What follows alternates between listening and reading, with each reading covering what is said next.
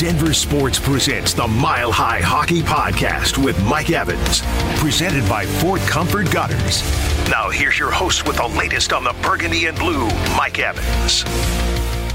All right, everybody, welcome in as we are done with the All-Star Weekend. Thank you. I gave it my best shot. I tried to invest myself in NHL All-Star Weekend. It was difficult. Look, I'm just one of those guys. I can't help it. Just not a big fan of the All-Star games and the skills competitions. I hung with it enough to be dangerous, enough to see Nikita Kucherov get booed for his shameful effort in which the broadcast crew called him out. The Toronto crowd was booing him. And as I was watching, I was like, hey, not that I want Nathan MacKinnon to get any favors. I want him to earn this Hart Trophy on his own merit, which I think he will. But, hey, if some hockey MVP Hart Trophy voter saw Nikita Kucherov just dogging it during the skills competition, enough so that the crowd was booing him, and that reflects in how somebody may vote for the Hart Trophy, hey, file that away. Little seed planted. Congratulations to Alexander Georgiev, who got $100,000 for winning the goaltending competition. Always nice to win $100,000. But the skills competition, the NHL All-Star Weekend is over. Nobody got hurt. And now the Avalanche can get back to the business of playing real hockey. And they start with the longest road trip of the year, 6 games. They're going to be gone for a couple of weeks. By the time they come back, it'll be the middle of February.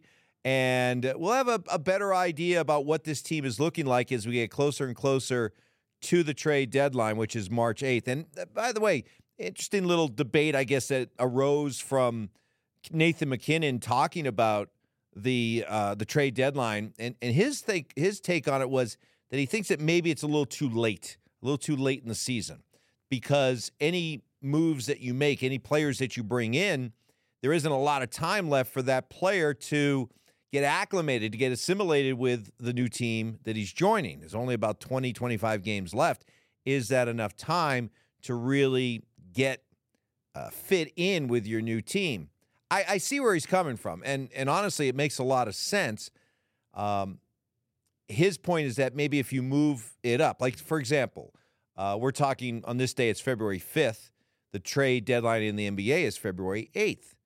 And so maybe the idea that MacKinnon is advancing is that if you move the deadline, I guess that would be up, move it up a little bit, it would allow teams to acquire players who would then have more time to get acclimated with their new team. I suppose that's one way of looking at it, and I'm certainly going to respect where MacKinnon's coming from with his standpoint.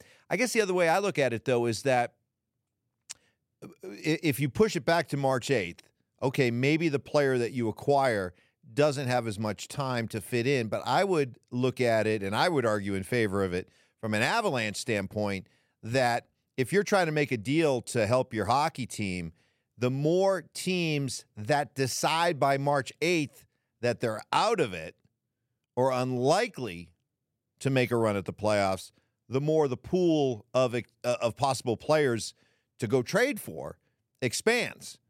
If you push it back to or move it up to like a February 8th, move it up a month, then there are probably more teams that may look at themselves in the standings. We still got a shot. We're only 4 or 5 points out of the wild card spot. You know how it is, how teams can rationalize their position and maybe decide to hold on to players. Baseball, I notice, is they're good. Baseball is funny because with the advent of the extra wild card, there are teams aren't really eliminated at the trade deadline, but you'll see plenty of teams who'll look at their situation and just say, look, we may only be 3.5 games out of the second wild card spot, but we know that we're not really a legitimate wild card team, and even if we were to get in, we're not going to do much, so we're going to trade guys off. So that's kind of the pros and cons of where you're coming at from the Avalanche. If you look at where the trade deadline is, whether or not it'd be smart to move it up, maybe for the benefit of who you're going out and getting, it might be better to move it up. But if you just want to increase the pool of players that you might have a chance to trade for, then I think where it's at right now in March is better off for the Avs. So, just something to think about and hash out in your own mind what you think would be better for the league, for the NHL, for the Avs. as far as this Avs team that gets back to work, the interesting wild card now, the new variable is Zach Parise, who got a chance to talk to the media before they took off for the road trip, and he said his story is interesting. Really, it is that here's a guy who thought that maybe he was done with hockey. He thought that he was done, and so during the offseason, he didn't go out and prepare and train the way that he normally would. And he was still messing around, skating, playing a little pickup hockey, that kind of thing. But he said that in September, when everybody left to go back to training camp, he found himself kind of having second thoughts. I kind of miss it. I still have that pang of wanting to go play. So what he decided then, and he let teams know, is that, hey, keep me in mind. I'm going to go to work. I'm going to put in the training. I'm going to get myself ready.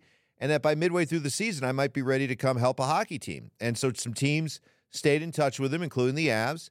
And ultimately, it came time to make a decision. He picked the Avs. And as he said, why wouldn't I? I've never won a cup. I want another crack at it. Nothing is guaranteed. But when it comes to the Avs, this might be my best odds of having a chance to win a Stanley Cup. And naturally, it seems to make a lot of sense. So he's picked the Avs, and the Avs are going to get him thrown into the lineup. It looks like he's going to skate on the second line with Ryan Johansson centering Parise and Artturi Lehkonen. And we'll find out how long it takes for Parise to get up to speed.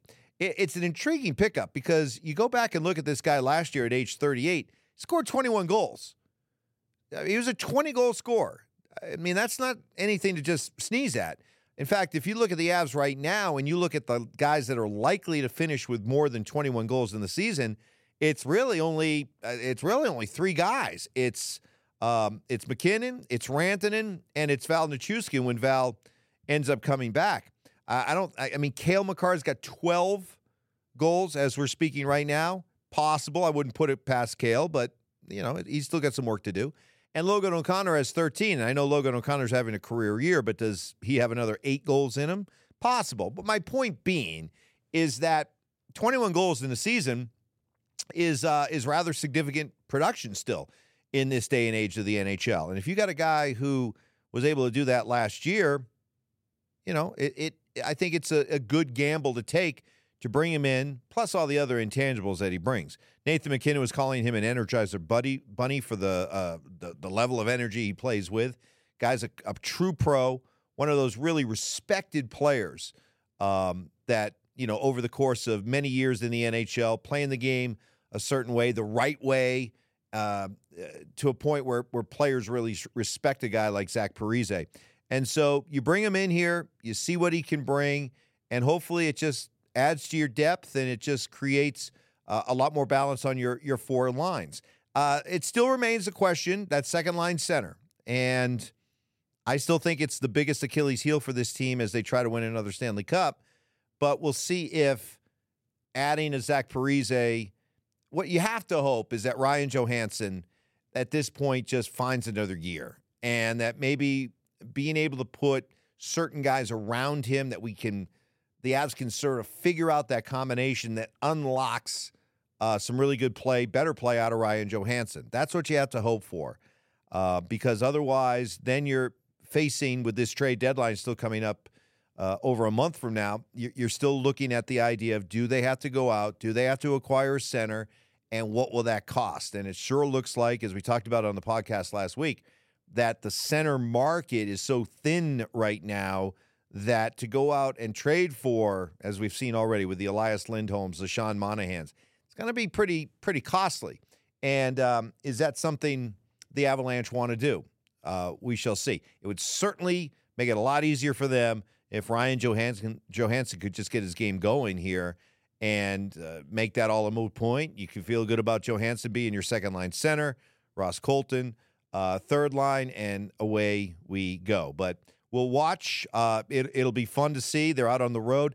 Parise, it's a great time for Parise to join the team, as he talked about, hey, being able to get out on the road, don't have to worry about family. I could just hang out with the guys. I can have dinners. We can bond, have a couple pops along the way, and just really get connected with this hockey team. And for a veteran like Parise, I don't think it's going to be hard to do. So this is a good chance. I think it's a good opportunity for the Avalanche to get out on the road, be together. Gabe Landeskog reportedly will be along with the team during the course of this road trip, leading that kind of dangling that carrot out there that maybe, just maybe, there's still a possibility of Gabe coming back this year. It remains a long shot.